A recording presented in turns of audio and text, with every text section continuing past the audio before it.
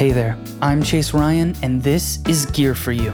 In this podcast, I get to have conversations with my friends about their lives, the industries they work in, the things they make, and the gear they use to make it. This episode is a bit older as we recorded it at the end of last year. I'm only just getting around to releasing it. But I'm still really excited because I got to talk with Mark Eshleman from Real Bear Media. He is most widely known as the creative director for the band 21 Pilots since 2011. He's also responsible for their live music documentary footage and is a director for many of your favorite music videos like Stressed Out, Chlorine, Level of Concern, and most recently, Choker, to name a few. Mark is crazy knowledgeable, super talented, and one of my biggest inspirations in cinematography. He's also one of my closest friends and one of the funniest guys I know, as you'll hear. So without any further ado, here is Mark Eshleman. Hey Mark, thanks for coming on the show. You know, I didn't really go anywhere. Yeah, I know. It didn't take too much, but I'm glad you did it anyway. I mean, I would have flown for this. You would have? No, well, I mean, if things were different, I definitely would have flown in for this, but only private and if you paid for it. Yeah. Okay. No. Well, we definitely have that budget now that we have a certain mattress company backing us. So we'll get that plug Purple? at the end of this. No, we have no mattress company helping us. I just did an ad then. Well, I mean, purple could have been just the color of the mattress. Yeah. Oh, that purple. No, mattress, this is a certain mattress, but it's just bright. It's purple. just purple. You know, shout out to the artist formerly known as Prince for leaving that in his will, the purple mattress to Chase. Yeah, thank you for that. Which is full of enough money to pay for a private jet. So go ahead and introduce yourself. Tell us what you do, how long you've been doing it. I'm going to hit you with a hardball gear question after that. My name is Mark Christopher Eshleman. My last name comes from a Dutch background. When I was in college, I took an English course because you had to. And we had to write about our family tree. And I did it the night before it was due. Mm-hmm. Looked it up that my last name was Dutch. And I wrote about how much I liked woodworking. And it was such a stretch, but I passed. I also had to do a show and tell presentation for speech class. Mm-hmm. And I brought in an empty mason jar, walked up to the front of the room, kind of did like a wizardy hand in the air thing with the mason jar, threw the cap on and said, I'm presenting air today. I am a most recently content director for mostly musicians. That role has been for the last 5 years, I guess, but totality of visual capturing for the last 10 years professionally, meaning I got a paycheck and it paid for everything. Okay, awesome, dude. Well, now I'm going to hit you with the gear question. So this is definitely a question about gear. It's not about anything else, only about gear. It's really, really difficult. So just so you know, you might not get it, but it's 100% about gear for sure.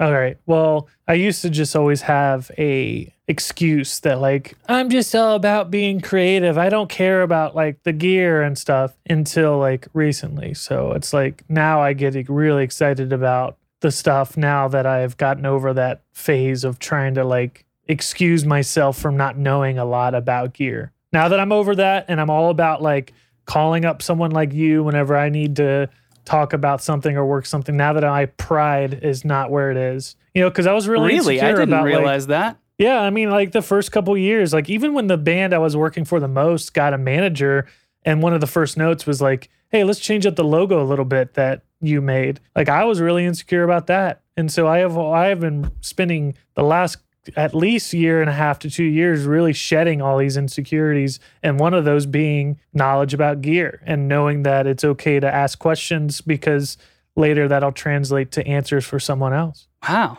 dude, that's awesome. This we're starting this podcast off with some self-improvement stuff. I love this. That's the whole point of living, man. Is figuring out how you can make tomorrow better than today. Dude, I want to give you the podcast and start right off now. by making tomorrow better by a new purple mattress. You can't sacrifice a good night's sleep. Be sure to go to purplemattress.com/Chase Ryan. Enter code gear for you. I think I peaked there, Chase. Sorry. That's fine. It's fine. I probably peaked too. Do you want me to ADR? Yeah. Can you come back in? Can you fly in for 2 lines of ADR, please. All right. Well, I guess let's get to that gear questions. Well, last time I saw you was in medbay. How'd you get to electrical so quick? I vented. You caught me. Orange sus, dude. Orange sus. I knew immediately. I can't. So that game so there's 2 types, and I don't want to talk about my new town that I live in too much because it's going to come off. Maybe that's just another insecure thing. Maybe I say go for it. Just go for it. I'll tell you. Well, I don't want to talk about it too much, but one thing I've learned since I moved to this new city is traffic fatigue, where you get tired even though you're just sitting in traffic. Oh yeah, that's a real thing. And 2, which is not so bad anymore because everyone's like staying home, but 2 is like lying fatigue with Among Us. Oh, that's 2 things I've learned this year. So me and Lindsay, like whenever we play, because my girlfriend Lindsay, I always play with her. Either Legos or Among Us, just depends on the night. And we kind of like finished the game like kind of exhausted. Like from lying. It's just like I don't. Yeah, because you have to be active about it. Because like you have to actively say, what is this person gonna believe? And like that's a weird headspace to put yourself in constantly. It's emotionally draining, dude. I feel that. Emotionally draining, fatigue, lying fatigue. It's all of that mixed in together. Yeah, you get it. I mean, it's just I don't want to like I love being the imposter. I think everyone does, maybe except for you. I don't love being the imposter. Yeah, I didn't think so. But I love being it whenever like I'm the right energy level, but like if it's like game 7 or 8, it starts to hit me really hard, and I get, I don't know. I had to take a few nights off from it just because it's just too much. Well, the first time I outside of for everyone at home, the game we're talking about is a game called Among Us. So this game is basically kind of like Mafia, if anyone's played Mafia in real life, but it's it's a digital game.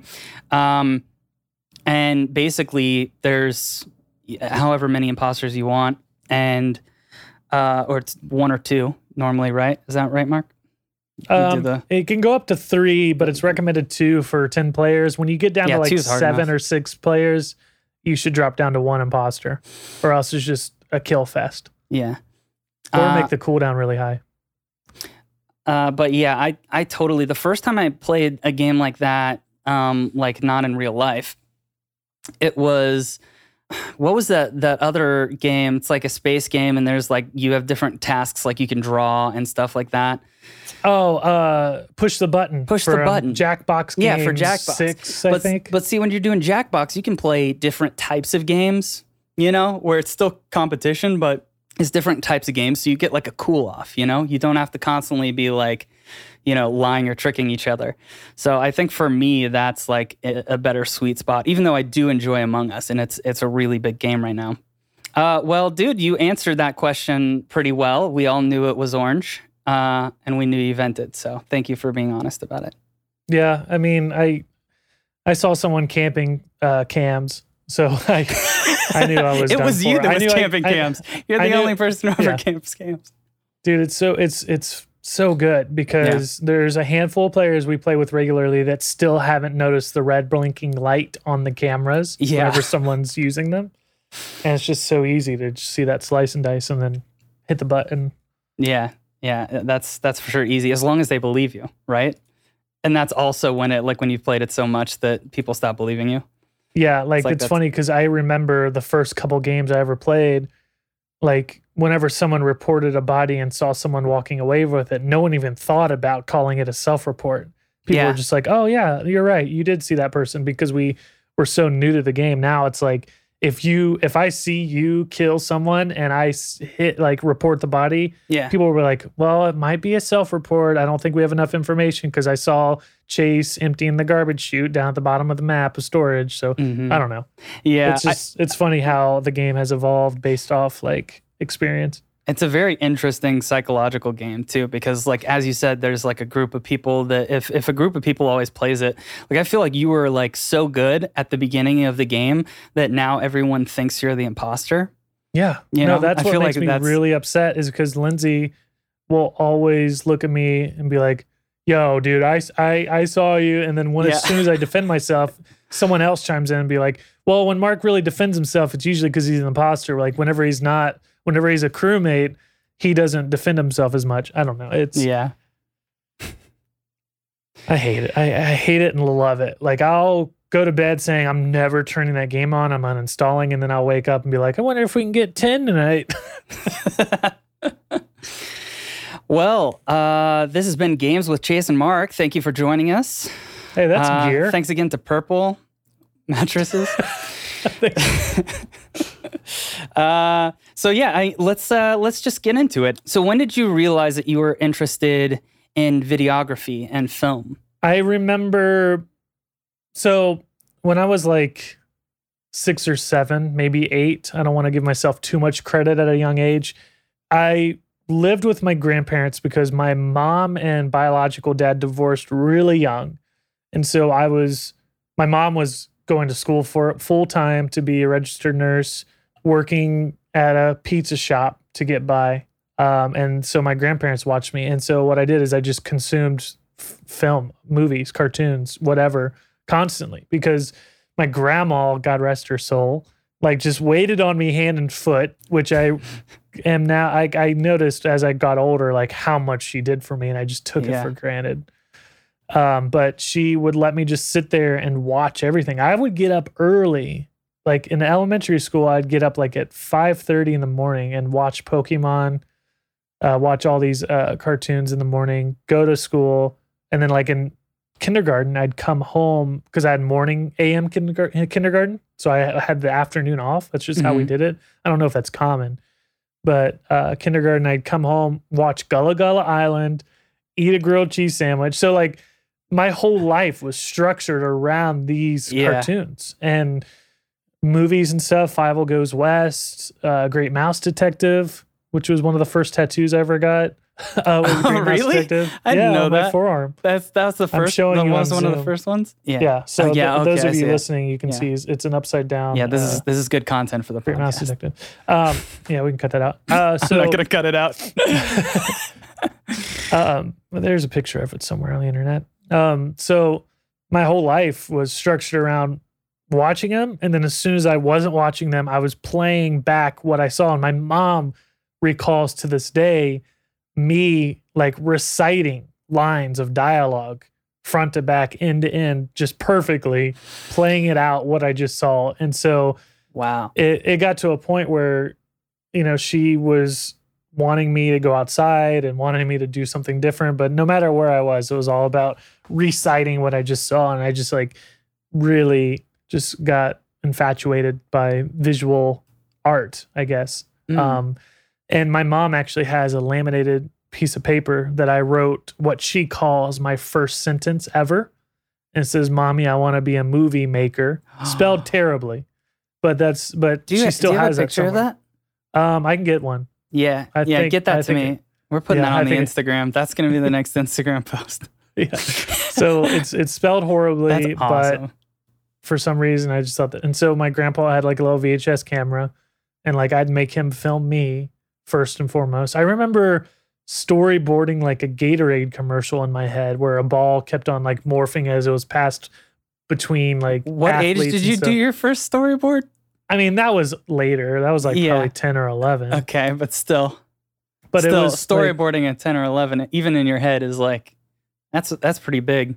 And then it evolved into, in 7th grade, my junior high school did kind of like what they called like a quote unquote like gifted class that was in a different building. And it was like a very experimental, like these kids tested well in 6th grade, let's have them do this. And the person that ran that class, Mrs. Stewart, who I'm still in contact with today, I think she does like real estate now or something. So if you're in Southern Ohio looking for a house, be sure to reach out to Mrs. Stewart. We've got so many sponsor spots out of nowhere. I love it. This is great. Great Shadow Legends. Stop.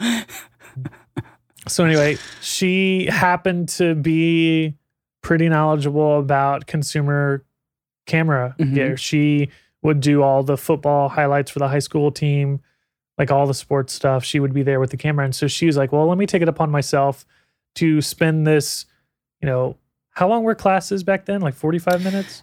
Yeah, something like that. 45 minutes, an hour. She's like, let me spend my 45 minutes with these quote unquote gifted kids and see like what a video program looks like. And so I walked into, whether it be on accident, whether it be some kind of spiritual journey, I walked into this classroom where she was like, okay, here's how you get started. And that was such a big turning point. And there's a video on one of my social media accounts that is a video I made that year, which was me trying to be Steve Irwin talking about a pencil that like a number 2 pencil. I've seen this. Yeah. I think I've linked it. I love this actually. This is great. It's me talking about like trying to host this nature show. And so I also did that year an interview with my grandpa about being a firefighter. And like I introduced B-roll to the class narrative. Like she was like, I was done with mine first, and we used iMovie on those big, ugly, clear iMacs. You remember those? Oh yeah. We did iMovie on those, and so I did B-roll and gave mine first, and the Mrs. Stewart watched it and was like, and she implemented B-roll into the project, and so you had to like find B-roll for your piece, and so she did a really good job of introducing that to me. And so 7th grade turned into 8th grade. 8th grade was all about skateboarding. Okay. So I started making skateboard videos with my friend. Yeah. And Mrs. Stewart let me come over to her office after hours and just edit on her machine. And I would just edit skateboard footage together, and it was just awful. I mean, we were terrible skateboarders, but I was like having fun, like figuring out how to sync music and all that stuff. Yeah. And then skateboarding turned into playing music in high school. So my skateboarding buddy, Drew, he started listening to punk bands. And so we would listen to music, and then he bought a bass and told me to buy a guitar. And so we started learning how to play music. And then in high school, I met my still to this day best friend, Chance, who was a drummer. And started playing music for his band, and I replaced his guitar player because the guitar player went to just being a vocalist because he wasn't that great of a guitar player. And I stuck with Chance throughout high school. We did little like videos from our shows. I'd have our friends like record our set, and then I would edit videos for MySpace. And that turned into me choosing college. And my mom took me because I didn't really grasp that you could make a career off these skateboard videos, off these band videos. Like I was living in a bubble and thought I was just doing it on my own. And I didn't really I don't know why I didn't understand it. I think the only thing I thought you could do at the time was like when I first started in 7th, 8th grade, I was thinking like, well, what do I do? Work for the news station? Like that's for some reason, that's the furthest. Like I wasn't thinking movies. I wasn't thinking like anything, documentary, anything like that. I was just like really in my own bubble. And it was just, I don't know if it was ignorance or just like, I spent a lot of my younger years just being like, kind of like just floating through and not really thinking about the future. So I think that had something to do with it. So my mom took me to the town mall, which was this indoor mall that was having a college like fair, like in the concourse area, whatever, in the middle of the mall. And I came across this art institute in Cincinnati, and I just grabbed some pamphlets somewhere else. And my mom kind of asked me, like, is this something you want to do or try? And I said, yeah, sure. And it was only 2 years. It was an associate's program for video. And I went there, kept playing music, which I think I kind of thought was going to take off, which was kind of ignorant once again. Lots of ignorance. Well, I mean, youthful ignorance. There's a pretty equal chance that either of those will take off at the same amount, you know? Yeah, that's true.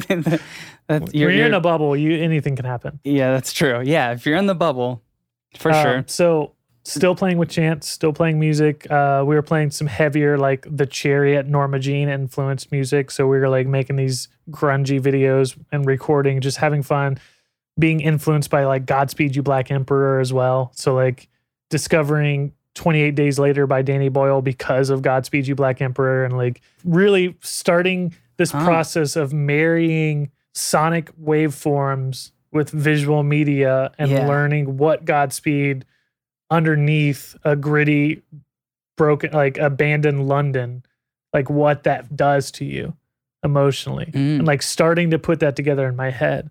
And so we started making some more, like using like a Boss DD7 to make some like weird ambience music. And like learning like how to make music beds and like what else do you need as an indie filmmaker than ambience music? Yeah, exactly. Right? Royalty-free ambience music. You just need drones. That's all you need. And so like moving on, you know, being in college and what a college kid does is he or she discovers Sigur Rós. Mm-hmm. And like, you know, finding that, using Sigur Rós as a music bed for this skit that I made that like ended up being a comedy, which like was funny because Sigur Rós like made it feel like a certain way, and then I flipped it on its head. Having two very influential professors, instructors. I don't know if I think they can only be called professors if they have a master's, but instructors. One was introducing me to Final Cut Pro 7. Okay, yeah. And the other introducing me to After Effects. And also the one, Clint, is it Woods or Brown? I remember like my sound foundations teacher in college. I remember everything I can recite to you all of the different zones of delay and the milliseconds that they reside in, and I cannot remember his name for the life of me. So yeah, that's like at the end, that works. that's pretty much how that works, you know? Like there's so much that goes into it. Like even if you don't remember their names, like we remember, like we're very influenced by what we learned in those. Was it a good experience overall? And some people I feel like don't really take to colleges kind of like we went to, because I went to a film college as well. If it wasn't for those two instructors, I would have wasted $60,000 by far. Really? Okay. They each represented $30,000 somehow. and I think, you know, thankfully my parents were able to help me through college. I think they only made me pay like $100 a month to help them towards the cost of my loan. And then after that, there was like only maybe $12,000 left over, maybe more. Okay, yeah. But I was able to pay through that. So I got really lucky in the sense that my parents decided to, early on in their life, when my mom was working at a pizza place, I think she was thinking about saving up for my tuition. And I can't thank them enough for letting their son just like go and try being a video director or editor or whatever. Yeah. So those two instructors, Final Cut Pro 7 with one, he was just so like hand-holdy when I needed it and kind of like inspired me when I needed it. And then Clint, he like showed up, he has sunglasses on, shorts, writes Clint on the whiteboard, like, nah, there's no mister here, no professor here, just call me Clint. Super lax. Yeah, that's a cool professor. So I had two courses with him. The first one was After Effects, which same thing, hand holding. Yeah. Here's 2D, 2.5D editing. Here's how you make the object have a drop shadow, and here's how you make it flicker, and like really patient, which is, I don't know, man, like I didn't have the best classmates. A lot of people that went to that, I don't know what it was, but they just didn't give a crap about anything. Yeah, and we had for like him a to 70% stay dropout inspired. Oh yeah, at our school. Like I feel like art school's a lot just like people either have the patience for it, because the people who go into it also once they hit technical knowledge, it's like they like zone out. They're like, I'd rather be out doing the thing, and like you miss a lot from that if you do that. Yeah, there was this one student in particular. I remember being in like a lighting class, and he was like, I only use natural light. Like, I don't want to learn about, you know, Fresnels or tungsten lights or knowing what this and that is or what a bounce is or what a diffuser does. Like, he goes, I only shoot natural light. And I was like, wow, you're in college, aren't you? Yeah. So yeah, there's definitely that gets lost on people. Yeah. It's like, no, art's great, but like the gear side of it, like that's so important. Like, it's that's part of the art. That's part of the that's why a film set works so well, because the cinematographer knows exactly what kind of lights do what. The director can look at the script and like work with the actors, and like that's their tool. Yeah. The editor like needs to know like, wow, why is why is my multicam section of this lagging out on me, and why do I need to make proxies, and why is this 4K? Like, what is the colorist? Like, what kind of file do they need, and how can I get that to them? Like, all that stuff is that's just part of it. Like, there's no art for art's sake in this. Like, that stuff, I don't know. Yeah, you create an instinct, right? Like, the more you do a thing, you start understanding it without even thinking about it, right? So, like, that's a lot of the reason why we tend to learn this technical knowledge and stuff, is so we can forget it and it become an instinct. So, yeah, we know exactly why we're doing a certain thing, but we're not thinking about it. We just know that that's the thing that needs to happen because we've already learned why. It's not like we're constantly thinking about things and dissecting things constantly. It becomes part of our natural instinct, and we're able to just kind of move forward from that. And that knowledge, that technical knowledge, that gear knowledge breeds ideas. Yeah. At the same time, like, if you start for the first time, if you figure out what does a softbox do, and like you just like, why does a 50 millimeter look different than an 18? Like, once you start learning that, you're like, oh, like, I should use the 50 when it's a serious moment. I should use the 18 when there's a lot of like wide action, and like I want to feel more immersed, and I want it to look a little bit like a Beastie Boys music video or whatever. like there's you can start setting limits, and that makes you more creative because you know what limits to set. Like, you know the rules, so you know how to break them correctly within the confines of something that makes you creative. That's awesome, dude. Yeah, that's cool. So it was a good experience overall. I mean, especially with those teachers. If someone were to sit and be like, "Hey, Mark, I'm 18. I graduated on Zoom. Oh man, I want to do what you're doing." And I think maybe people will disagree with me, but I think that there's so much online and so much at your fingertips, either in your community, like, virus aside, music venues, which I'm very sure they will come back. When they come back, there's always people looking for content no matter what level you are. So a music venue, like if it's an opening act on a Thursday night that's headlining for club night, disco night, whatever, depending on the country, like shooting content for them, making a little 1 minute Instagram buff piece, even if it's like your first video ever, like there's things you can do. I think a lot of people get hung up on what's in the future. What's my 5-year, what's my 10-year plan? Yeah. Especially like in any kind of artistic thing. And they're kind of overlooking, what can I do now this second? Like, what's in my reach to work on this weekend? Like, what does my aunt's company need? Maybe your aunt owns this like pool installation company. Like, can I get my mom to reach out and say, "Hey, like, Mary wants to do some video work. Are you guys doing installations this weekend?" Like, I'm really, or like, Tony wants to do like some kind of video, and his uncle says, "Well, you know what? I got a new mattress, a really nice mattress, and I'm about to unbox it. If you want to do an unboxing video with me." He goes, "Yeah, what kind of mattress did you get?" A purple mattress. A purple mattress. Purple mattress. A lot of aunts and uncles helping their nephews and nieces out right now. But I mean, I'm so bad at freaking analogies like that. I just kind of roll with it. No, that was good. Like the pool installation company, I was like, where did he go? Is that something he has? No, I just imagine there's some kind of aunt out there that worked her butt off to own her own pool installation company. She works in the West. She's the only person that left Idaho and her family.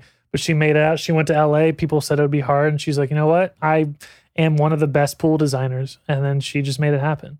I feel like you have a lot of strong female influences in your life. Like your mom, the way you've always described her is like kind of like a superhero, Like, yeah, I mean, this is a little bit of a dark story, but I was living in Columbus. I got a call that my grandma wasn't doing well, that she fell down the steps because she had a hard time breathing, kind of lost her balance. So I came to my parents' house as soon as I could. I ended up getting there pretty late at night because it happened pretty late. And so I was sleeping in my parents' guest room ready to go to my grandma's house as soon as I woke up the next morning. And my door opened at like 4 a.m. and my dad sat on my bed and said, "Your grandma passed away a few minutes ago." And I was like, "Well, where's mom?" That's the first thing I said. "Where's mom?" She goes, or my dad said, "She's over at the house, your grandparents' house, and she's taking care of it." And so my mom didn't shed a single tear until her work was done.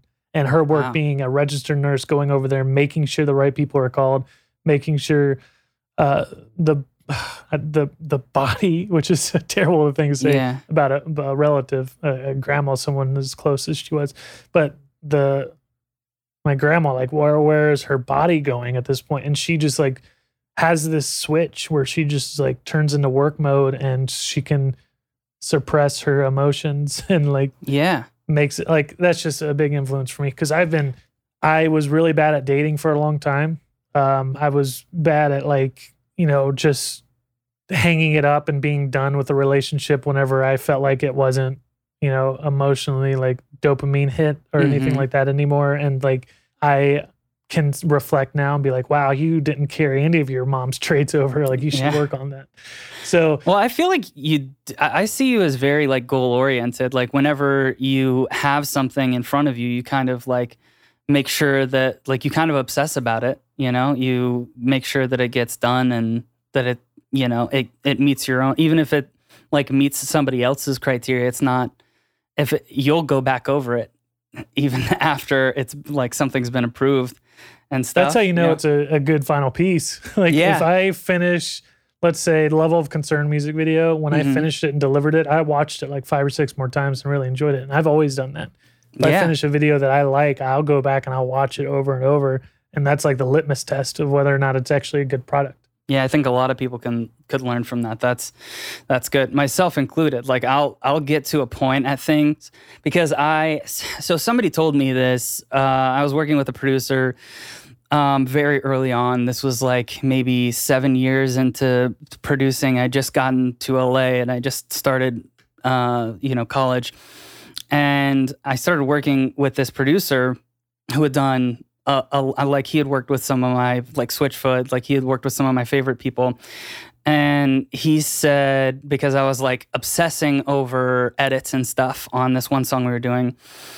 And he was like, dude, art's never finished. It's only abandoned. And, so for me, like I still to this day have a hard time getting to that place where I have to just like make myself be done. But when it's at the right place where at the end of it, once it's delivered and once it's done, like you listen back to it or you watch it back and you're like, yeah, that's really great. Even if you need to distance yourself for like a week or something like that.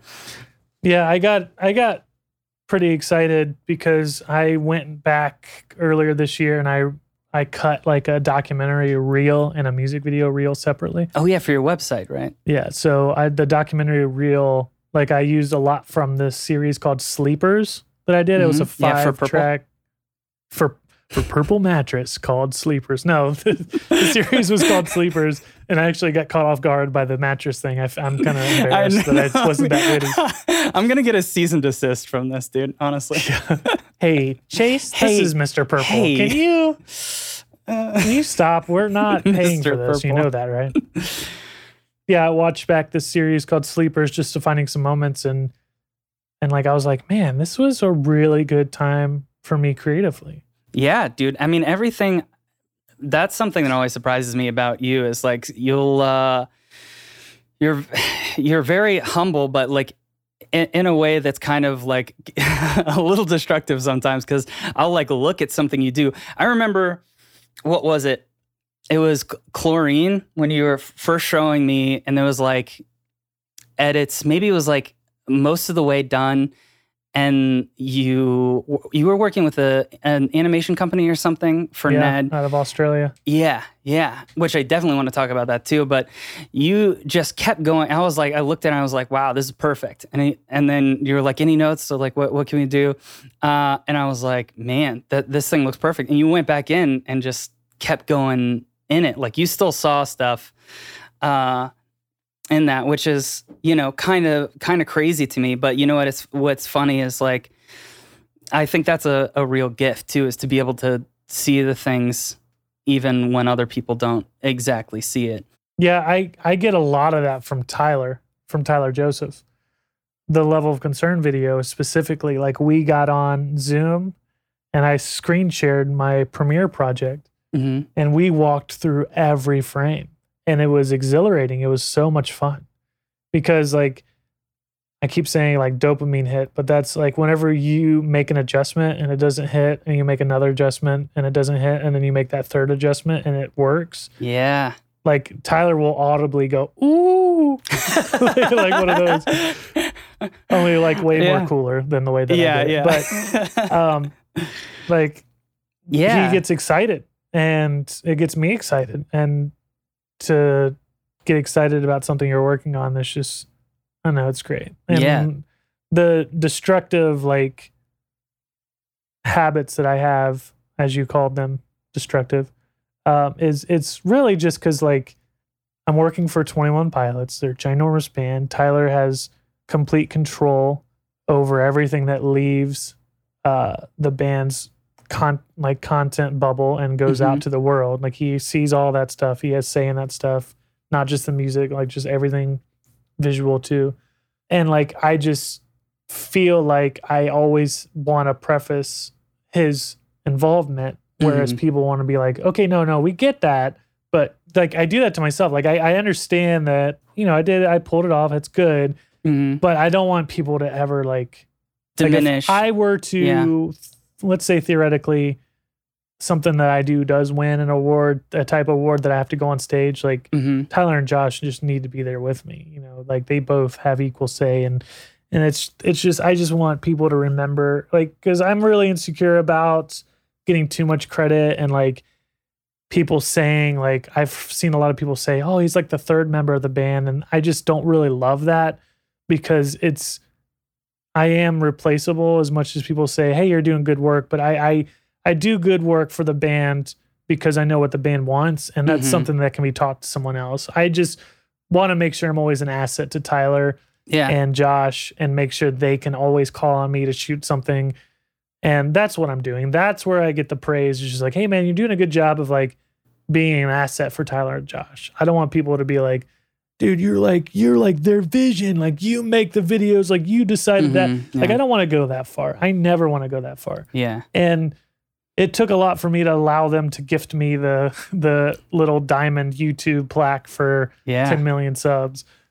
So well, because it's like okay, I'm working for a pop star. Like I know my lane. Thank you for this, but I also understand like what I'm working on and what I'm doing. Well, I think a reason that people see that and say things like that too is because, you know, we don't see normally people start with a band and, you know, continue this long with a band. Like on tours, like I've seen a million people come and go constantly. So it's pretty unique to have, you know, people who are fundamental at the beginning be that far along throughout that aren't even actual members of the bands, you know? So, you know, it says something to you. I think that sometimes, you know, I totally get that too. And, you know, a lot of people probably don't, you know, think of band members being super active and involved in video, which 21 Pilots definitely are, in every aspect of the band. But I feel like you do, a really good job at like capturing and portraying them. And like, I'm really curious, like what is the difference between when you're doing just like videography, or, you know, capturing B-roll and stuff like that, like doing like live, recording, and then also like content and creative direction. Like what's the main difference when you're doing that as, you know, real Bear Media as opposed to just you capturing video on tour? Well, the capturing video on tour is just like, okay, what's the story today? Yeah. We're at rehearsals in Pennsylvania. Josh fell off the riser. He cut his head open. Yeah. And I follow him to the hospital, get shots of him. Like, what's the story today? What can we put some content out there? What's creative and what is a good balance between, hey, this is what we're up to, but also like, hey, it's still worth going to the show. Like there's some stuff we're not showing you. Like there's that balance. There's what story is today. And then with the creative direction, content direction, a good example would be something like the Never Ending music video we just did that started off with the ARG with Jason Zada and his team. Jason Zada, Jason Nickel. There's a whole bunch of guys and girls behind that whole team that really freaking nailed that whole ARG. But there's something like that. I sit down, the label comes to me and says, hey, there's this gentleman by the name of Jason Zada. He did Take This Lollipop, which, plugging for Jason, he's doing Take This Lollipop 2020 next month on basically, I don't know if you've done Take This Lollipop, but you go to takethislollipop.com, you sync it up with your Facebook. And back then when it first premiered, it was like showing you like, wow, this is how much of your profile is online, because he took the public content, like your location, your public photos, anything that was public on your profile that can be accessed by anyone even without an account. He turned that into a video of a guy at his computer stalking you. So if you log in as Chase Ryan, go to takethislollipop.com, it shows your profile picture. It has the guy like typing in your name, finding your profile, clicking on your address, routing to your address, and it ends with him in the car driving to your town. So it's really creepy, showing like, so he's doing another one of those. So anyway, that's great. The label comes to me, says, hey, Jason Zada is around. I think it'd be cool to do an ARG during this time, kind of between albums or around this new single or whatever. I forget the exact preface, or how long he was like waiting to work with them in. ARG for people at home? Oh, what an actual ARG is? Yeah. It's an alternate reality game. So what it is, it's basically like, there's a lot of them. One of the most famous ones is when Halo launched. They did one. And it's basically just either a website or some kind of event that you can tune in. And it's a game where you get given clues and you have to break this code and use that to unlock other things. And usually there's like this main website hub, and it says, hey, here's a clue, download this. You look at it, you decipher what it is, you work with the community, the hive mind figures it out, cracks the code, and unlocks the next piece of content. And so it's just like a fun way to get people involved and feeling like they're in charge of something. So Jason wanted to do this ARG with 21 Pilots because he knew how insane the hive brain is for their fan base. I mean, the Discord is either the second or the third most popular music category Discord server on the platform. Wow. I forget how many users they have. It's, let me look. If you click on music on Discover, it's always at the top. Yeah, they have 64,243 members. Wow. Yeah. And so that's the third. Yeah, right now that's the third most popular. Second most popular being 70,000. So they're right on the tail. Right on the heels of that one. So he knew that we had access to all these fans that wanted something. And so it started with a live stream. And we were like, okay, Jason came to me, said, we want to start with a live stream. And I was like, okay, well, what do you want to do? And he goes, well, this is my pitch and this is what I have. And so me as a creative director, I was able to get on Zoom and was able to meet with him and talk about the colors, the patterns 21 Pilots are usually using right now. He's like, well, I want to do this TV in the room. Like, what can we do? And I was like, well, here's the current logo. You can put that there. This content, like, make sure instead of a owl, let's use a vulture instead, because vultures were a big part of the Trench album cycle. Yeah. And so, like, feeding him little bits like that to be a true liaison between him and the lore and the band itself. Yeah. Which is something management doesn't want to do because they are worried about numbers. They're worried about getting album sales up. They're worried about all this other stuff, which is very, very important. And I think Chris Waltman, the band's manager, does an amazing job. He's one of the best managers I've ever had the privilege of meeting. But someone like me gets to fly in underneath him and be like, okay, let's get the creative somewhere really good so the band has to check less. Yeah. And so it's almost like, it's like putting the idea on ice and skidding it across the finish line quicker than just rolling it up a hill. You know what I mean? It's let's get this streamlined. Let's get this oiled machine going. And that's what me and another one, Brandon Reich, who is serving as the art director and designer, who does all of the merch design and builds all the asset Bibles for each album cycle at Brandon Reich. He was a part of all those meetings too. And so he was like literally creating assets as we're talking on Zoom in his Illustrator file, sending them over via Dropbox or whatever, email, getting stuff over to them. So we just streamlined everything. And so as a creative director, there's that on a bigger project, but also, AP Magazine comes to me and says, hey, we need a photo from around this time for this piece. And what do you have? And what's the EPS file that you have for this logo and all this, like what's print ready. And like, I have all those assets, and labels usually do that kind of stuff for bands, but we have been able to, as much as personally, I like working with Fuel by Ramen. Yeah. As much as I like having them involved, it's really cool to have them trust me with handling a vast majority of this stuff. And they just can focus on like their side of it, which is just lifting the band up on a radio side, on the internet side, making sure clicks are right and YouTube clicks are right and ads are placed in the right spot, like that kind of digital assets.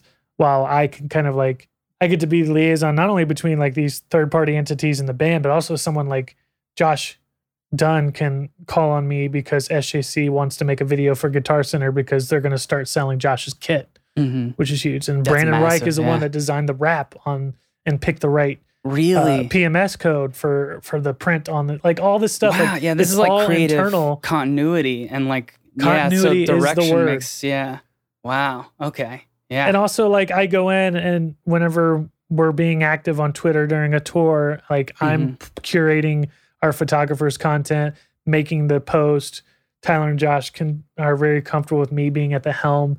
There was a band that was signed to the same label who have since disbanded, but whenever the guys, Tyler and Josh, got first signed to the label, that other band had the label run their account, and it was so obvious. It was like, go check out band name here, new record, when it wasn't in their voice at all because they didn't care. So like all that stuff, we want like the fans know how genuine all the content is. They know how much Tyler and Josh are involved with every step of the process, and we would be letting them down if we didn't continue that. Like if we said, hey, the 22nd floor in New York made that tweet. And like, even as small as that is, it's kind of like, well, damn, like I guess I'll buy that because it's 25% off and I saw the tweet, but like, you guys really didn't want to draft that up yourselves. Like, there's that side there's of a disconnect. There's that disconnect if we kind of take stuff out of our in-house. Out of our voice, exactly. Yeah. Well, this is a good time to go to our first segment, Happy New Gear. You've heard the podcast before, so it's basically, this one is going to be the best camera at 3 price points. So it's not going to be a full kit, but it could be, basic kit to get it up and running, but it's mostly just the camera. So the first one is the Weekend Warrior at $5,000. Second one, Part-Time Enthusiast at $10,000. And third is the Full-Time Pro at $50,000. So back in 2011, I had a little $2,000 camera, a little Sony something. It was didn't have a detachable lens. It was one of those big boxier cameras. But anyway, wasn't really pumped about it. Getting excited about gear, like for the first time, like knowing what a lens did and all that in 2011, which isn't that long ago. It's sad because that was after I graduated college and I was still like figuring out what a lens actually did. So me and Tyler are meeting for 5th or 6th time, early 2011. We've already shot one video. I borrowed a DSLR from a friend for that shoot. It's the Jar of Hearts music video that we shot February 2nd, 2011. Shot those on DSLRs. And we're both pretty broke. I mean, he's working full-time, I'm working full-time, and touring wasn't nearly as concrete. It was definitely Weekend Warrior stuff. And we were, messing around, staying up too late, and I was on the internet, and I was just like, I got this ad for a contest, an online contest, for a prize of $10,000. And I showed it to Tyler, and we're like, well, let's just do this. Like, can we do something? And he happened to be going to Nashville for some kind of either meeting or something. And the place that I was working at full time was like halfway to Cincinnati from Columbus. And I was like, well, I've got this space where I'm working full time. It was like an hour and a half commute. So it was terrible. But I was like, well, if you're on your way to Nashville, let's stop there and try to shoot this video contest and just submit it and see how it works. And I don't remember second guessing. I don't remember like how I got to the contest, but we were just like, let's just do it. Yeah. And if we win, we'll just split it down the middle. And so we did this thing where we shot this whole setup, and Tyler did this like spoken word thing about like internet safety video type thing about like, being kind online and not like being a troll. So he wrote this whole thing and I shot this whole thing. I did some like kinetic text stuff and we submitted it and we ended up winning $10,000. Yeah. And so we split it down the middle. He spent $5,000 on legal stuff for 21 Pilots because it was at that point where LLC, like covering my butt, liability, all that stuff. And then I was like, I'm just going to buy a camera. So I bought a Canon 7D. Oh, yeah, And so at $2,599, you can get a Canon 5D Mark IV body off B&H. And so that Canon series of DSLRs are close to my heart.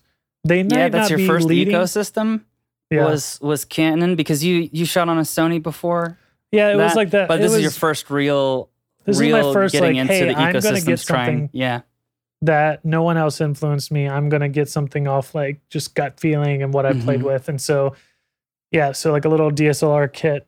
So I actually only got, there's like a kit lens that was like a 35 to 70 maybe, and then I bought a 50, which I used a lot of the 50, which was in hindsight way too tight. Yeah. At this time I didn't have ND filters, so I was like compensating bright light with shutter speed, so everything looked super digital. Which if you watch the Regional at Best series, that was all shot on a 7D, and every exterior shot was way too high shutter speed. And so I've learned my lesson since. That was 2011. Give me a break. Yeah. Still learning. So I think a Canon 5D Mark IV it handles audio really well. There's no internal ND filters, which you won't really get at this price point. Yeah. People really love the Sony A7S III, which is right around that same thing. That's got a way more cinematic look. But I'm just going based off my experience in my past, because I've never shot on the A7S yet. Just like a little throw and go DSLR. I've always liked the Canons. I also do like Panasonic did the Lumix S1, which is actually the webcam the camera I'm using right now as my webcam. On really? Zoom. Yeah. See that? Yeah. Crystal clear 422 10-bit. I'm sending you. That no one is going to be able to see. Yeah. I need to get that set up. Yeah, that's nice. It's control all the exposure stuff. Yeah, that's at that point, like a little DSLR, whether it be the Sony or the Canon, like just having something that gives you full video control where you start learning like, crap, like I should put an ND filter on instead of cranking up my shutter speed, or wow, I'm having a hard time on this 50 at 1.2 during a concert because nothing's in focus. Like when you bump that up to 2.8 and sacrifice a little bit of ISO, like that, when you start learning that kind of stuff on a fully manual setup is when you start falling in love with the gear side of film. Yeah, because even like little incremental gains help so much. Yeah. All right, so that's your weekend warrior. What about the part-time enthusiast, $10,000? When I started touring, I wanted to continue my relationship with Canon, and so I ended up working my way up to a C300 Mark II. Oh, yeah. Which is a monster of a camera. I mean, it was like, people swore by it or the C200 for that price point. But I noticed how heavy my rig was getting. Yeah. And because of that, I subconsciously started shooting less. And I got to a point where my narratives were really hard to construct and post because I had far less footage because I was usually like resting my arms and being lazy about it. And so I started experimenting with GoPro, and it wasn't looking as good, and going back to DSLR, but I felt like I didn't have the bandwidth or the information there enough to, monitor audio as good as I wanted or as good as the band kind of required. And I didn't have the capabilities of higher frame rates at incredible quality, or like even 422 10-bit stuff at the time. And so I heard about the Panasonic EVA 1. It is a 5.7K Super 35 millimeter. I just read that off the website. But it's Panasonic's poke into the industry around that the C200 has kind of been dominating. Yeah. And it's just way more lighter than the C300 Mark II. And it's got built-in ND filters, which is something I needed being like outdoor for interviews with fans. Yeah. Like being able to have, a 2.8 f-stop and not have to crank the shutter speed or anything like that. It also does, a crop sensor, 120 frames per second, which is great for live moments during the show, which it handles low light okay. Yeah. Like it's supposed to be really good, but I still tweaking with that stuff and still making it good. But what I got was a lighter rig that was more compact that made me shoot more. And so I'm okay with it. I think I know a lot of cinema nerds that are like kind of turning their nose up at this camera. I don't think Panasonic has a good reputation at this price point yet. But I really like this camera. There's a little bit funky stuff with the first iteration of this line. Like, I don't know, I think 75 to 80. I'm throwing this number out there, but based off what I've heard online, because I'm part of a Panasonic group on Facebook, 75 to 80% of the users have an issue with the handle getting stuck and not be able to rotate. Yeah. So if you're shooting at chest level and you want to go usually down, the right handle, the actual like where you hit record and all that is usually at 90 degrees. But if you hold it up higher, you want to tilt it counterclockwise. And if you shoot lower, you're going to rotate it clockwise. And that motion is completely broken. Oh, man. On most of the releases, at least of the first gen. So I'm excited to see what Panasonic brings in the Eva 2. There's no announce there, at least that I can see. Yeah, so I have that camera still. I actually shoot with that camera. I've been helping Debbie along with Josh for Talking Heads and then also auditions. Debbie's been doing a few here, and they're not a ton because, she doesn't have to audition too much anymore. Yeah. People just want to work with her. But when she does have to put something on tape, she'll come over and we'll throw up a little backdrop. I'll throw up a softbox and we'll record something on that Panasonic. And I usually send over like a 2.5K something. Yeah. With Talking Heads, I imagine it's a lot easier to do, because that's the thing that I think about the most on like tour video is like, how do you control sound? How do you control lighting on that? Because it's not not about you.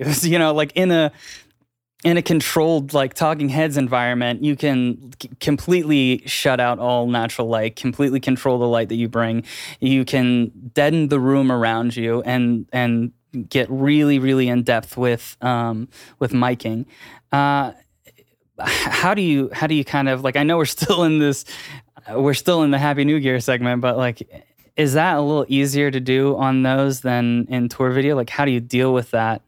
That's what's good about this price point, is because these cameras in this price range are built to look really good, but also be documentary friendly. Meaning, throw up the ISO if you want. You might get a little grain, but it's not going to be terrible. Go outside, throw on the ND filters, quick change of the white balance, all that stuff.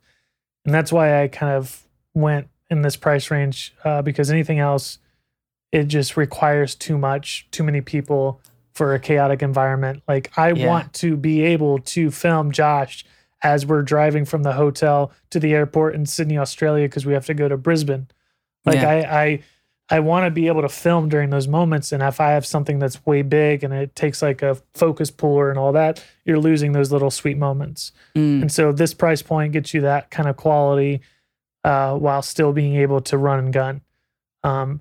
And it also gets to a point where you just like, when you're running and gunning and it's a really good story moment, but it's not exposed properly and you try to save it as much as you can in post, you got to remember that's just the story. If it helps the story it's just worth it. The story wins out. Exactly. So then that's something that made me go to the Eva 1 as well, because it's the light made me, the actual weight, the lightness of the weight made me want to keep shooting. Made me not get exhausted, and it gave me more options in the editing suite. That's awesome. Okay, so let's go to the full-time pro at 50,000. I only flirt with this price point as a rental. Never buy, because really this is just if you're a full-time DP and that's what you want to do, this is the route to go.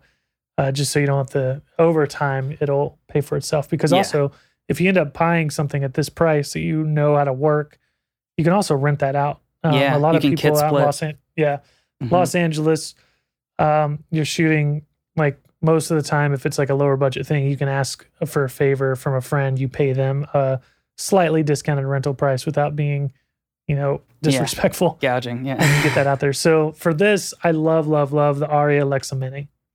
Okay, the body itself, 36,000. According to Red Shark News. I don't know when this article is published, but that camera is just about everything you need to have that music video cinema vibe.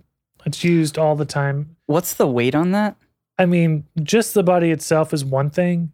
Yeah. But usually you're slapping lenses on there that are either vintage. Like, I love doing an anamorphic vintage lens on an Alexa Mini. Yeah. Okay. I shot a video recently. I mean, the Joker movie was shot on that. The Aladdin live action Knives Out film. Oh, yeah. Yeah, that came out. That was a great last film. Thanksgiving. Yeah. That was shot Alexa Mini. I mean, there's so many credits. Rocket Man. I'm just looking. Okay, Us. Did it say Jordan how Peele? much it is, like, in weight? Because I'm thinking of just, like, things like, Chris and I talked about the Komodo on that episode, and that's like 2 pounds.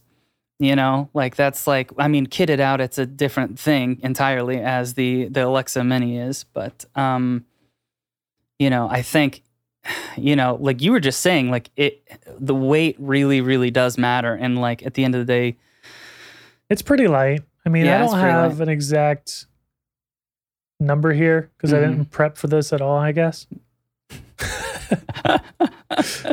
But no, I mean, it's not terrible. It's not going to break your back. I mean, we're not in the film age anymore, so it's pretty crazy what you can get away with size wise. But I don't think I'd ever take one on tour.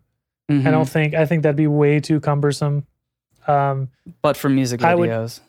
For music videos, it's kind of a staple for me, at least. Like I said, anamorphic, like some antique lenses on there, always like some nice primes or whatever. It just looks great, and you have so much information that you can just tweak it and color grade it. And if you get a good colorist on board, you can do anything. The sky's the limit with that camera, and it's so nice. It's why it's the staple industry. Awesome. Arri Alexa Mini. Well, that was Happy New Year. Great job, dude. Yeah, I mean, those are great options. Yeah, I mean, I also wanted to, when I picked those three, I kind of wanted them to line up with my own personal story, and I think that's true. I was surprised when you were talking about the, like, matching the lenses, because I know that you've shot film before, right? You've shot Super 8 quite often.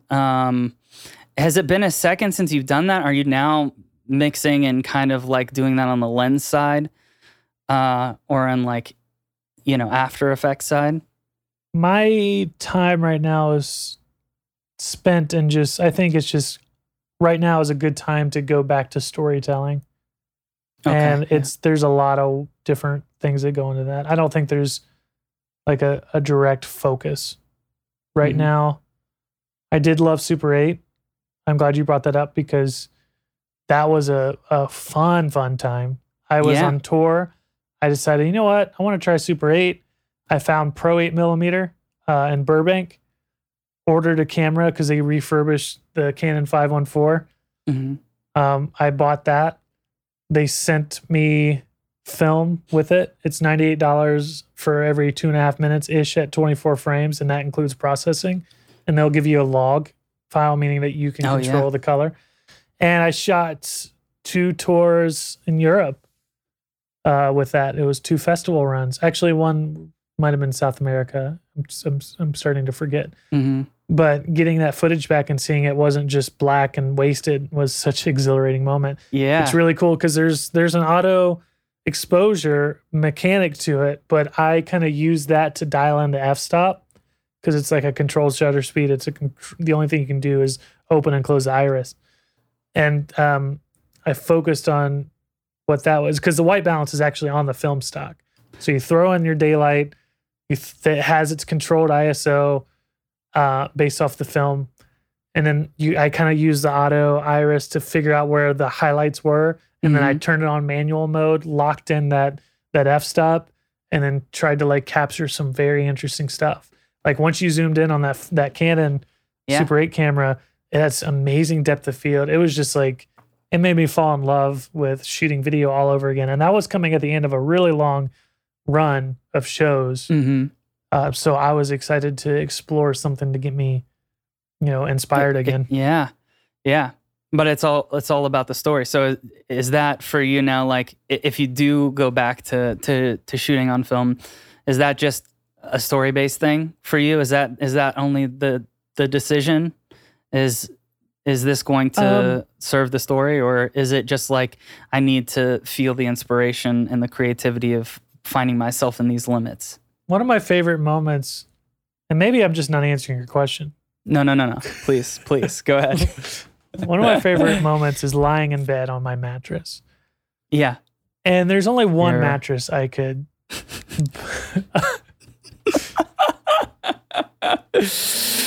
So, with level of concern, I mean, it's just like listening to that song and writing down ideas, listening to a track that someone wants me to write on, writing down ideas, and then like just being open to whether it be a music video and working with a cinematographer like Tim Toda. Who's an LA-based cinematographer I've been working with. He does a lot of stuff with Mr. Wise as well. But like letting them know, like preparing.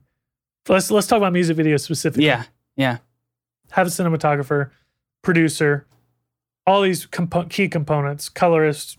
I usually edit myself, but presenting them with the right information to make sure the story never gets lost, I guess, is first and foremost the best. And then letting those people in their different positions feed in to the streamlining as well. Mm-hmm. And so much like I creative direct for a third-party entity, I want to switch roles and prepare whoever I'm working with the opportunity to feed into the streamline as well. So lenses sometimes sometimes shooting film on my own is it, but I don't know, man. I think this is a weird year to kind of really feed into what's getting me going from what I usually do.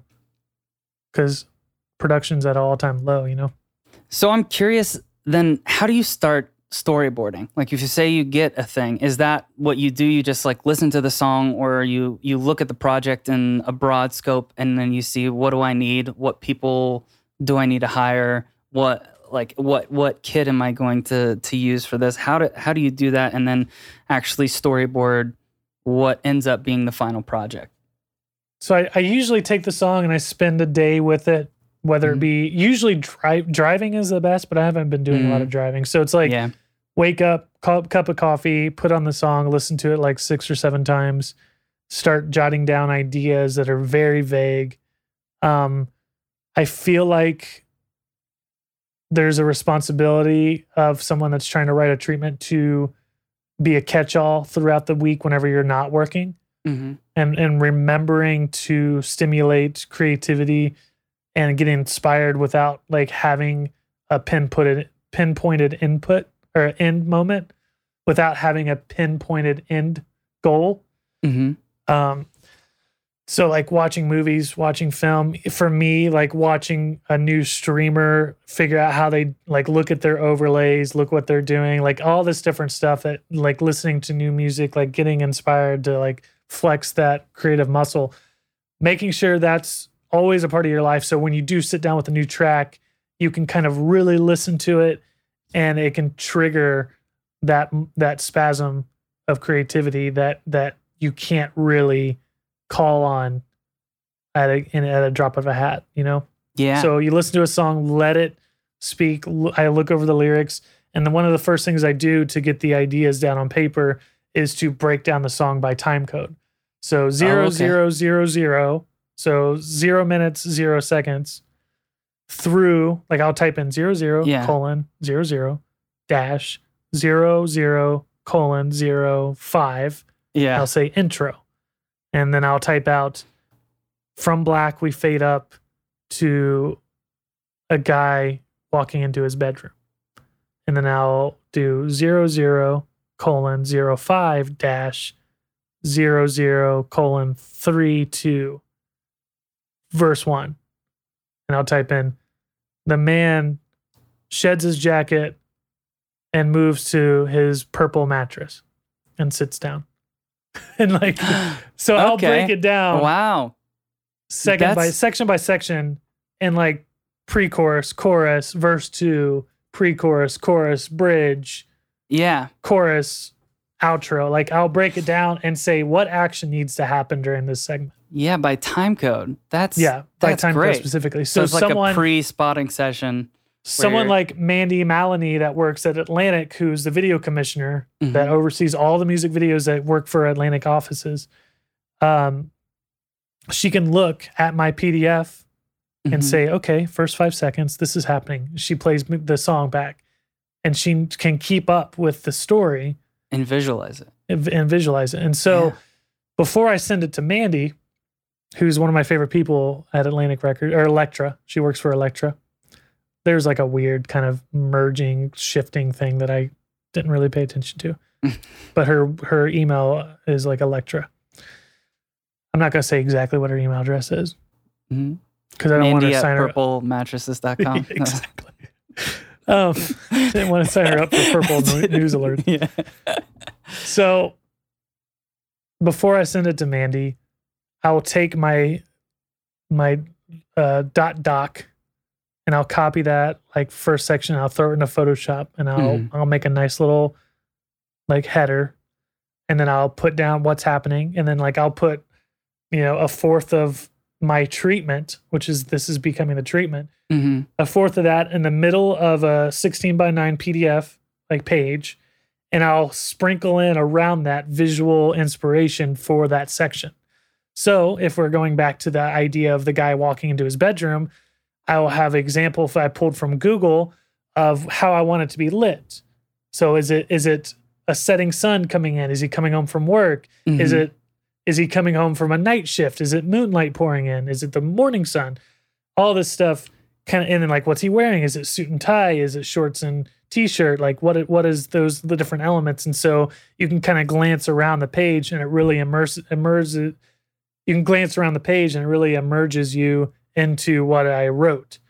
And then you go to slide 2, page 2 of the PDF, and it's the next fourth of the narrative. And now we're looking at the pre-chorus, the chorus, what's like the performance thing, what's the lighting there. And so you have this PDF that's like a representation of the entire music video from front to back. And the more information you have in that, the more likely you can get the check off on the $50,000 budget or whatever. So as long as the label has all the pieces, the more impressed you can make them. Yeah, or the more comfortable. Like you want comfortable. Yeah, you want them to feel like their project, like that you already know what the ending is going to be. Though I'm sure you're probably, even with the shots, like do you have things that come up day of? Do you ever change shot lists around or like change like settings or filters or stuff? Yeah, one of my favorite examples of that is The Shining, that scene where Jack is locked in the food storage and the camera's up underneath his chin from the floor. There's a nice clip that Stanley Kubrick's wife or daughter, I'm not a film nerd. Stanley Kubrick is like, he's holding his little director eyeglass thing. He's like looking at the shot, and then he kind of lays down and he thinks about like, what if I shoot it from here? And that's what they ended up using. So if you, as much as it's nice to have the storyboard, which the storyboard section I kind of didn't let you know, but that kind of comes after the treatment gets approved. Because you don't want to sit there and do doodles of even if it's stick figures, Yeah. You don't want, that's one of the last things you want to do because you want to make sure the narrative is clear and approved. Yeah. And so the storyboard's really just like to get the cinematographer to know like what kind of setups and lenses are going to work for each thing. Yeah. And there's production companies that have like proper storyboard artists. Andrew Donahoe, who directed a majority of the Trench music videos, Nico and the Niners, Jumpsuit, Levitate. Like he has an actual storyboard artist that he works with that I don't know their name. It's escaping me, but they'll sit there and they'll draw his ideas and he'll sit with them. And it's like a really clear representation of the film, of the final product. So as much as that's nice to have and as much as it's cool to have those pieces, like when you go on set, you got to let the actor speak to you. You got to let the room speak to you. And if you find yourself having extra time, like if the AD isn't like breathing down your neck, telling you to move on, it's nice to get those alternative angles. Like if the set deck put a window here that you weren't expecting in your storyboard, if you have time to shoot through that window as an extra shot, like it's so nice to be able to just like really see that. And then like your cinematographer, he or she might be like, hey, like this would be a really cool insert. Let's grab it real quick. And like letting those people make decisions like that. And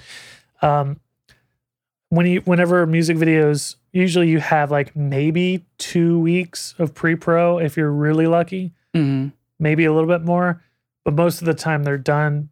Pre-pro's like a week or two. You shoot for 1, maybe 2 days if the budget's right, and then you turn around as quick as possible. So if you don't let the set kind of speak to you without sounding like a guru, if you don't let it like kind of like if you don't really see what you're doing and really capture that moment and capture what the story needs, then you're really missing out. So a lot of it happens on set too. That's not awesome. too much. Like if you like, I think you could easily get into that point, like almost like a studio day. Like there is days where you just want to have the artist kind of lay down some scratch guitar riffs or whatever, just to build off that, like if it's a session. But most of the time, it's really nice having those demos and going in and like just getting like that guitar to sound the right way. But also, if you unplug the guitar on accident before putting it on standby and it clicks or something, but it sounds really nice, like you still want to use that little bit of a click, maybe at the beginning of the song, and let that ring out and like play. Like there's that element of play in the studio. Like if the mic falls over, but you're like, wow, that actually sounded really cool, even though we broke our $6,000 mic. Yeah. The first time I did that, like in a very super, super weird way, it was like I was recording a vocalist and I was just finished with a guitar session where it was a heavier song. There was a lot of fuzz. There was a lot of weirder effects on it, like some weird modulation effects. And then we used the POG too, so it was like a synthesizer, and we had a low and a high octave. And the song that the vocalist was singing, I decided to just, while I was there, I'm just going to patch this in. So I patched in my pedal board in through, so I was having a duplicate of the dry vocal and the vocal going through the pedal board, going through a fuzz and going through a POG and going through like a chorus effect as well, and just blended it in. And like when you leave, but you know though I didn't expect that, I had everything for that session planned out ahead of time. I already knew what mic and pre I was going to use for him. Exactly. I already knew his compression because I had worked with him before. I know what his voice sounds like on different mics. I always do a thing where I test it out and make sure. But to your point, when you schedule everything out, when you plan everything out, and people think that you're taking the creativity out of it, but what you're really doing is leaving room for surprises. You know, you're leaving room to be able to be surprised and like to have, okay, now I know for sure I have the safety of what this could be. Now let me see what can this really be after that, you know? That's great. Yeah, I that's what makes me like kind of fight for that second day on set. We shot fairly local in one day, and we ended up scrapping a whole section, like a whole narrative that happened when the song was over, because we got rushed through it. Really? Like my AD was really good and did her job in the sense where she like made sure that we were going to be out on time because every 10 minutes you go over, it's like another, X amount of money to rent the studio. And so we like rushed through it and decided, you know what, this wasn't right. So, but if we had 2 days, that Fairly Local music video probably would have been completely different. Yeah. And a lot of it, that was my first time working with a full crew in a different city, a proper like DP and all that. So how many people were on the crew for that one? Like 25, 30. It was crazy. That's a lot. Like most people nowadays, when you think about a crew, it's actually a skeleton crew. We're like, oh yeah, we've got budget for a crew. There's 5 people. You're just like, okay. Yeah. I mean, that was the top of the Blurryface album cycle. So like the label was like, okay, you guys proved us with Vessel. You saw what you can do. So here's 35, or it might have been like 40,000 for a music video. And I wrote it. And if we had 2 days, I feel like it would have left room for that creativity, like you said. Yeah. Yeah. It's always better to have more time, but not too much time. I think you can work yourself into, or you can talk yourself into completely changing something when there's too much time. It's a weird thing finding out what is enough time to be creative with it and let it develop and be what it wants to be. Yeah. But yeah, it's a weird thing having that, finding the perfect amount of time for what you're doing. And as a pretty much now, I think a lot of people can say part-time director right now, but as a part-time director, I'm also working on my personality on set. Like as much as I want to be genuine, sometimes my version of genuine is like joking around a little too much and being a little too aggressive. And I think I often come across as like a mean person when I'm trying to be like playful. And so like there's a responsibility there on set to be very professional, know what's going on, and then also like still lifting people up for sure. Yeah. And joking around when like correctly. And especially like if you have a returning crew, that's fun. But if you kind of work on that aspect of it and like kind of like lead by example with the vibe of what the set's going to be like, you're going to have more room for creativity as well. Yeah. Yeah. Good. That makes sense. I mean, if you're working with the same people and they know you, joking around like that is, that's a normal environment for them. But for people who don't know you, that's got to be kind of like, especially when you have a mixed cast, like you have a couple people that you've always worked with, and then you have some new people that you don't know very well. Especially that's on you to set the tone of what the entire set looks like. It's kind of on you as the director to set that tone of how how strict or how professional it is or how, comfortable it is. That vibe is on you. It's really fun to find that balance between professionalism and friendship. Yeah.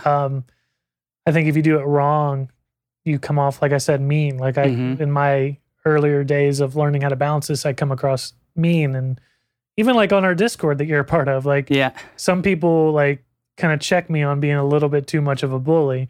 When in actuality, I'm just trying to show them how much I love them and like joke around with them. But on set, it's just like, you want to preface, like, hey, I respect you and I think you're great and I'm glad that you're here. But I also want to have a silly time and I want to have fun and remember why this is fun.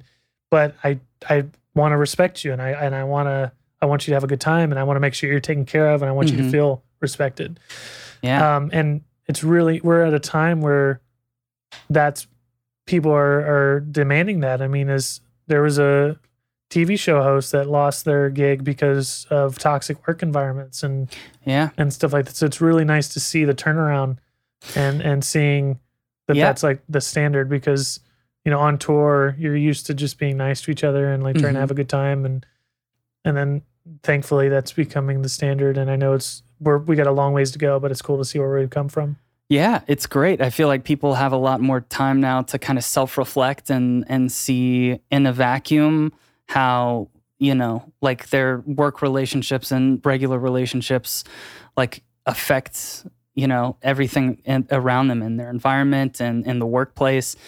It's kind of like a pretty cool one of the only few benefits of our new world right now. Yeah, and the music industry specifically needs to be great and greater, and I agree. It's got, like I said, long ways to go, but I like to make sure my set feels very comfortable and that everyone feels respected, and there's room for that creativity, like you said. We need to find that creativity and just have fun with it, even though there is a lengthy checklist to get completed. Yeah. All right. Well, that brings us to our second segment, What's in the Bag? So basically, this is you have to work out of a backpack for the next year. You're on tour. What are the top 5 things you put in that bag, and why did you choose them? And the small things like cables and hard drives are already included. Unless, we'll go in more in depth than hard drives later. But yeah, I can talk about hard drives for a while. Yeah. So right now, I would grab that Panasonic Eva 1 for sure. The Eva 1. That's the first and foremost, and that's going to be including its batteries and memory and all that. Mm-hmm. I like to have a 24-70 and an 18-35, so it gives me 2 really nice options. Those are both Sigma glasses. Sigma glass is so nice. Yeah, it's nice. They're 2 Art Series lenses. Those kind of just give me my versatility that I need. I think if I had more room, I would bring more. But those, I swear by. Do you ever use any whenever, prime? Yeah. Okay. Yeah, I swear by primes whenever it's like a controlled environment. But having a zoom function, like an 18-35 in a traveling setup, like walking through the airport, going backstage, walking to stage, like having the 18 and then like kind of zooming in for a little bit of inserts if I need it. Yeah. Then that's really nice to not have to switch lenses. And then the 24-70 or 24-105, depending on which lens it is. 24-105 is really nice for live. It's kind of sometimes they're only an f4 though. I think all the time they're only an f4. So that's kind of limiting. So that's why I did 24-70, because you can get a 2.8 out of that. Meaning that like you can open up that iris and not have to sacrifice so much noise or sacrifice your image with noise. Yeah.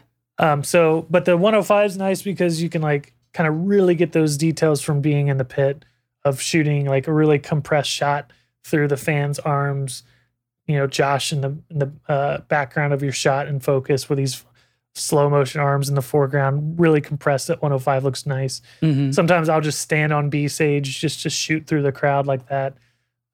Towards the end of the night after. I have this really intense rule about me and Brad Heaton, who's the photographer right now, whoever I'm working with, like we can't reveal a section of the room until Tyler and Josh have exhausted it. So I don't go on stage until Tyler and Josh have introduced themselves as a 2-piece to whoever might be showing up for the first time. I don't stand on top of B stage until it's been exhausted. Yeah. I don't go go down in the pit until all the photographers are out for the first 2 or 3, because I don't want to I want that to be established that that's the photographer bit first. Like it sounds silly, but like I think if you keep that in mind and try to be, as a shooter, you kind of let the artist still have their moments. There were some times where I will look back at my footage I got in 2011, 2012, and it's kind of cringy of like how close I was to Tyler and on stage proximity wise. And like the stuff I revealed, just too much. So working the way that we do now is really nice to have the 105, even if it's an f4, to get that zoom up without necessarily being distracting. And then that camera setup has a shotgun mic, but I always defer to external audio when possible. Okay. Yeah. So any kind of zoom, I used the H4n for a long time. But that's super outdated at this point. Yes. Some kind of internal recording. Lav mics directly putting into that external recording. As much as you spend on like $10,000 range camera, your shotgun onboard mic's only going to do so much in a controlled environment. So even if worst case scenario, if you can't afford external audio, running a 50-foot XLR cable on a boom mic over top of the the actor is always going to be nice. Yeah. Always going to be way better. Getting that mic right up in there. Right up in there. Right up there. So with a lav mic, if it's rehearsals, I usually will throw one on Tyler, one on Josh. I have these really nice ones right here. These are Olympus. These are outdated too, the DM620s. They don't make them anymore, but this one's actually labeled Tyler. Oh, okay. You can't see it, but these record internally and only have to do an 1/8 inch in. Okay, on cool. one side.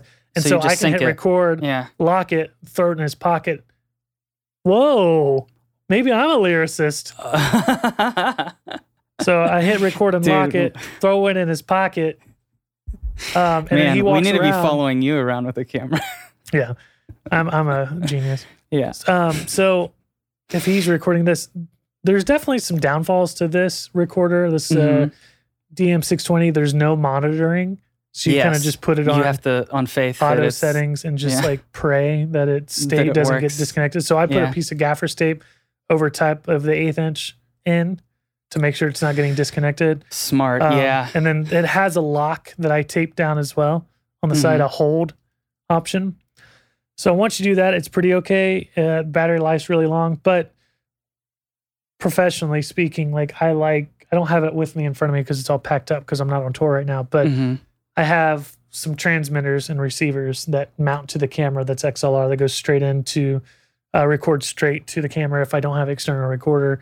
Yeah. That's like the next best option outside of having external recorder. If you don't have a recorder, yeah. I mean, think about it, if you have something dedicated, hey, I am the recorder, I have to record audio, and that's it. It's going to sound way better than, hey, I'm the camera, I'm recording video and audio at the same time. Yeah. So a dedicated recorder, does so much more. Plus, you have the ability to, especially once you get in, even on the lower end side of the Zoom stuff. Well, I guess it would be the higher end side of Zoom stuff, but lower end compared to things like the sound devices, or even the Mix Pre series of the sound devices. You have 32-bit recordings, and you have safety takes, so it records multiple versions of the audio at a lower gain setting, like a pad on it, which is invaluable when you have something happens out of nowhere and there's peaking and you can't recover that distortion. You can only repair so much in the audio, and being able to have even just those small features and a lot better of audio to digital converters, better preamps, stuff like that, but also having control of different channels as opposed to just kind of, running it all into the camera and hoping for the best. A lot of the time, the noise floor on camera alone, you just have to do so much processing on so much processing, and it's so noisy. It's always so noisy. It's always there's no crispness unless you get the mic right on the mouth. If I'm interviewing Tyler and Josh and they just walk off stage, I can't go up and mic them and then they're hold on, freeze, and then mic them up and hit record. And so there's obviously a need to have that onboard audio just for atmosphere's sake. Yeah, for sure. Because if you're watching it and Tyler starts talking to Josh, the audience wants to hear that, and so you just boost it up and deal with the noise. The noise, yeah, and try and match but it. If I go into Josh's dressing room and we're 3 hours away from showtime, I can put a mic on him and he can walk to the stage and check his drums and carry that mic, and he always will. And so did you put a mic on him when he cut his head, in the hospital and stuff like that? Were you able to do that? Actually, that episode was pretty hectic. That episode specifically, I faked all of the radio. Really? Yeah, so we weren't rolling when it happened. Really? And so the next day at rehearsals, I put an 1/8 inch cable into my walkie-talkie and had our security guy. I was like, hey, go to channel 16. We're not using it. Or 12 or whatever. And talking to him, and kind of tell me what you would say if you were reporting an accident like that. Yeah. And so he kind of did a little bit of acting. And so I just flew that in underneath the footage of slow-mo of Tyler at rehearsal. And then I sent at the time I had 2 camera ops because it was rehearsal. So I knew I needed some help because we wanted to capture all of rehearsal. And so I sent John Flanagan in there, and he just recorded all that B-roll stuff that I was able to kind of use the radio as the underneath with a little bit of music and stuff like that. Yeah. Too. I don't know. It's just using your resources. Yeah, that's a good way to get around that. That's pretty That's a pretty good idea. All right, you so that's creative. What's is that 4? That's 4, right? You said that's 4. So it was camera, 2 lenses, 1 mic. Oh, it's only 3. Camera, 2 lenses, 1 mic. Well, Camera. 2 lenses, that counts as like 1. Okay, like lens pack is 1. Okay. You think that's? Do you not think it does? No, that works. I mean, when you're looking at a backpack, like. You're telling me there's 5 slots. Yeah, there's and 5 I have to fill things. those 5 slots. Yeah, you got to fill those 5 slots. So that's Camera, 4 total. Lens right now. 1 and 2. Like okay, Mic. last thing. I don't think there's a light. My tour experience running and gunning. I dabbled in a lot of on-camera lighting, but it always looks the same. There's always a shadow of the microphone in the shot. Like it's hard to get right without looking ridiculous with like a giant light on and like those bigger ones, like the color shifting ones that like going between like 32, like 28, 32, 64, like all those are either really expensive or you got to put plates on them, like filters. So I don't think a light would make my cut. I guess I could say that's kind of included too. I was going to say in-ears, but those are included because it's really important to protect your ears. Yeah. True. I'm sorry, Chase. For what? For not having a 5th one on deck. It's fine, dude. I mean, these are 4 good ones so far, so. I like the idea of having a travel tripod. Oh, yeah? Would you? I know. So I hear everyone always tells me about monopods and gets super excited for them, but I feel like I never see anyone outside of a trade show with a monopod. Yeah. You know? No, I feel that. No, that's true. I monopods, I tried that for a while, but it really changes your style. Yeah. I tried that for a while, but it really changes style. You are a genius. We're joking about it, but you're going to drop a mixtape on SoundCloud. My style has always been really run and gun handheld, which is why the weight thing was such a thing. The reason I do typical tripod instead of monopod is because when we are doing those talking heads for radio, or not radio, because sometimes radio because they have like online entities. Mostly like we've done one for award shows or just announcing dates and stuff. It's really nice. Like if Tyler and Josh are doing press, I go into Josh's dressing room, I set up on a tripod, find the best light in the room I can. Man, maybe I do bring a light now. There's an ice light. An ice light that's really nice to carry. That's the brand ice light. That's really nice diffused 56K. Nice. Okay, cool. Well, would that be your last one then? That or a tripod. Maybe the tripod's outside the bag and it's connected to the side of it. But the tripod's nice because I can set up the shot and then while, I can go mic Josh up, make sure everything's good, and then monitor it without remembering that I need to hold like a specific composition. So the tripod's like a little assistant. Yeah. Takes up a lot of room if you don't have the right size one, but you don't have to get one of those big boys if you're traveling with like a Eva. Yeah. They have those straps. Have you seen those that you can put them on your backpack or whatever? Yeah. Like on the bottom or the top. Yeah, that's good. Yeah. So light, I guess a light would be nice for those moments of talking heads. And stuff. The ice light. Awesome. Well, that's what's in the bag, dude. Thank you for playing. Is there any music? That's what's in the bag. I've got the sound effects, but I'm kind of waiting for season 2 to actually put them in. Right now I'm testing them out to see if they're too cheesy because I went super far end on the cheesy side just to go over the top, and now I'm, sometimes I'm like, yeah, you just gotta commit, and then other times I'm like, that's not gonna come across right. Art is never finished; it's always abandoned. Oh my god. Thank you. You're so wise. So real quick, last question. Software is really big, huge part of what we do. What software do you use regularly? Not just for, editing and lighting, but like, plugins, if there's anything that you use, like, Trello or something to do project management or, like even Discord you can talk about. I started on Final Cut 7, but when they stopped updating it and moved over to 10, I decided to take that opportunity to move over to Adobe. Yeah. So like 2008, 2009, maybe even a little bit later. I apologize. I don't really know. It all blends together. But around that time, I was like, okay, let me try Premiere out. And for some reason, that felt really daunting. And then I realized that you can set up your keyboard strokes to be mimicking Final Cut 7. So it got pretty easy. And it kind of was a really easy transition, actually. And so I've stuck around with Adobe. I do think it crashes way too often. And I don't want to disrespect Adobe as a company, because we actually got to do some stuff with them through the band where we did like a creative contest, and I got to speak with them, and they gave my girlfriend like a year of Adobe for free or something like that once. And I know a lot of people that use it, and I've helped people with it. And I usually spend a lot of my time in Premiere.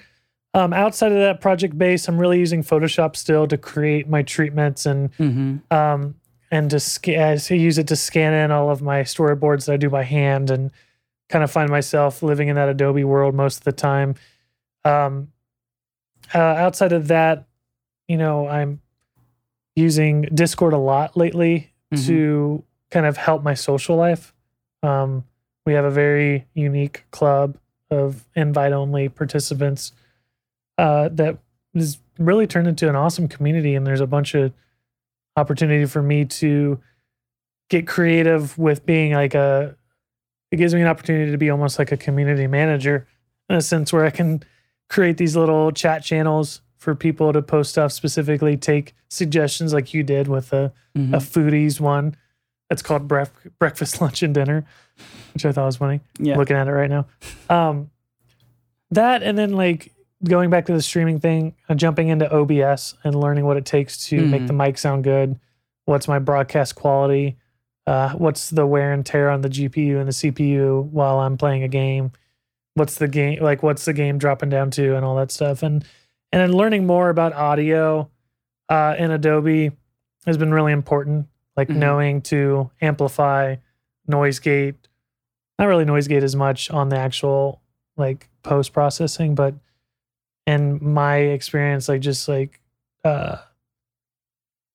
it called? Compression is really important, and something I've been really dialing in.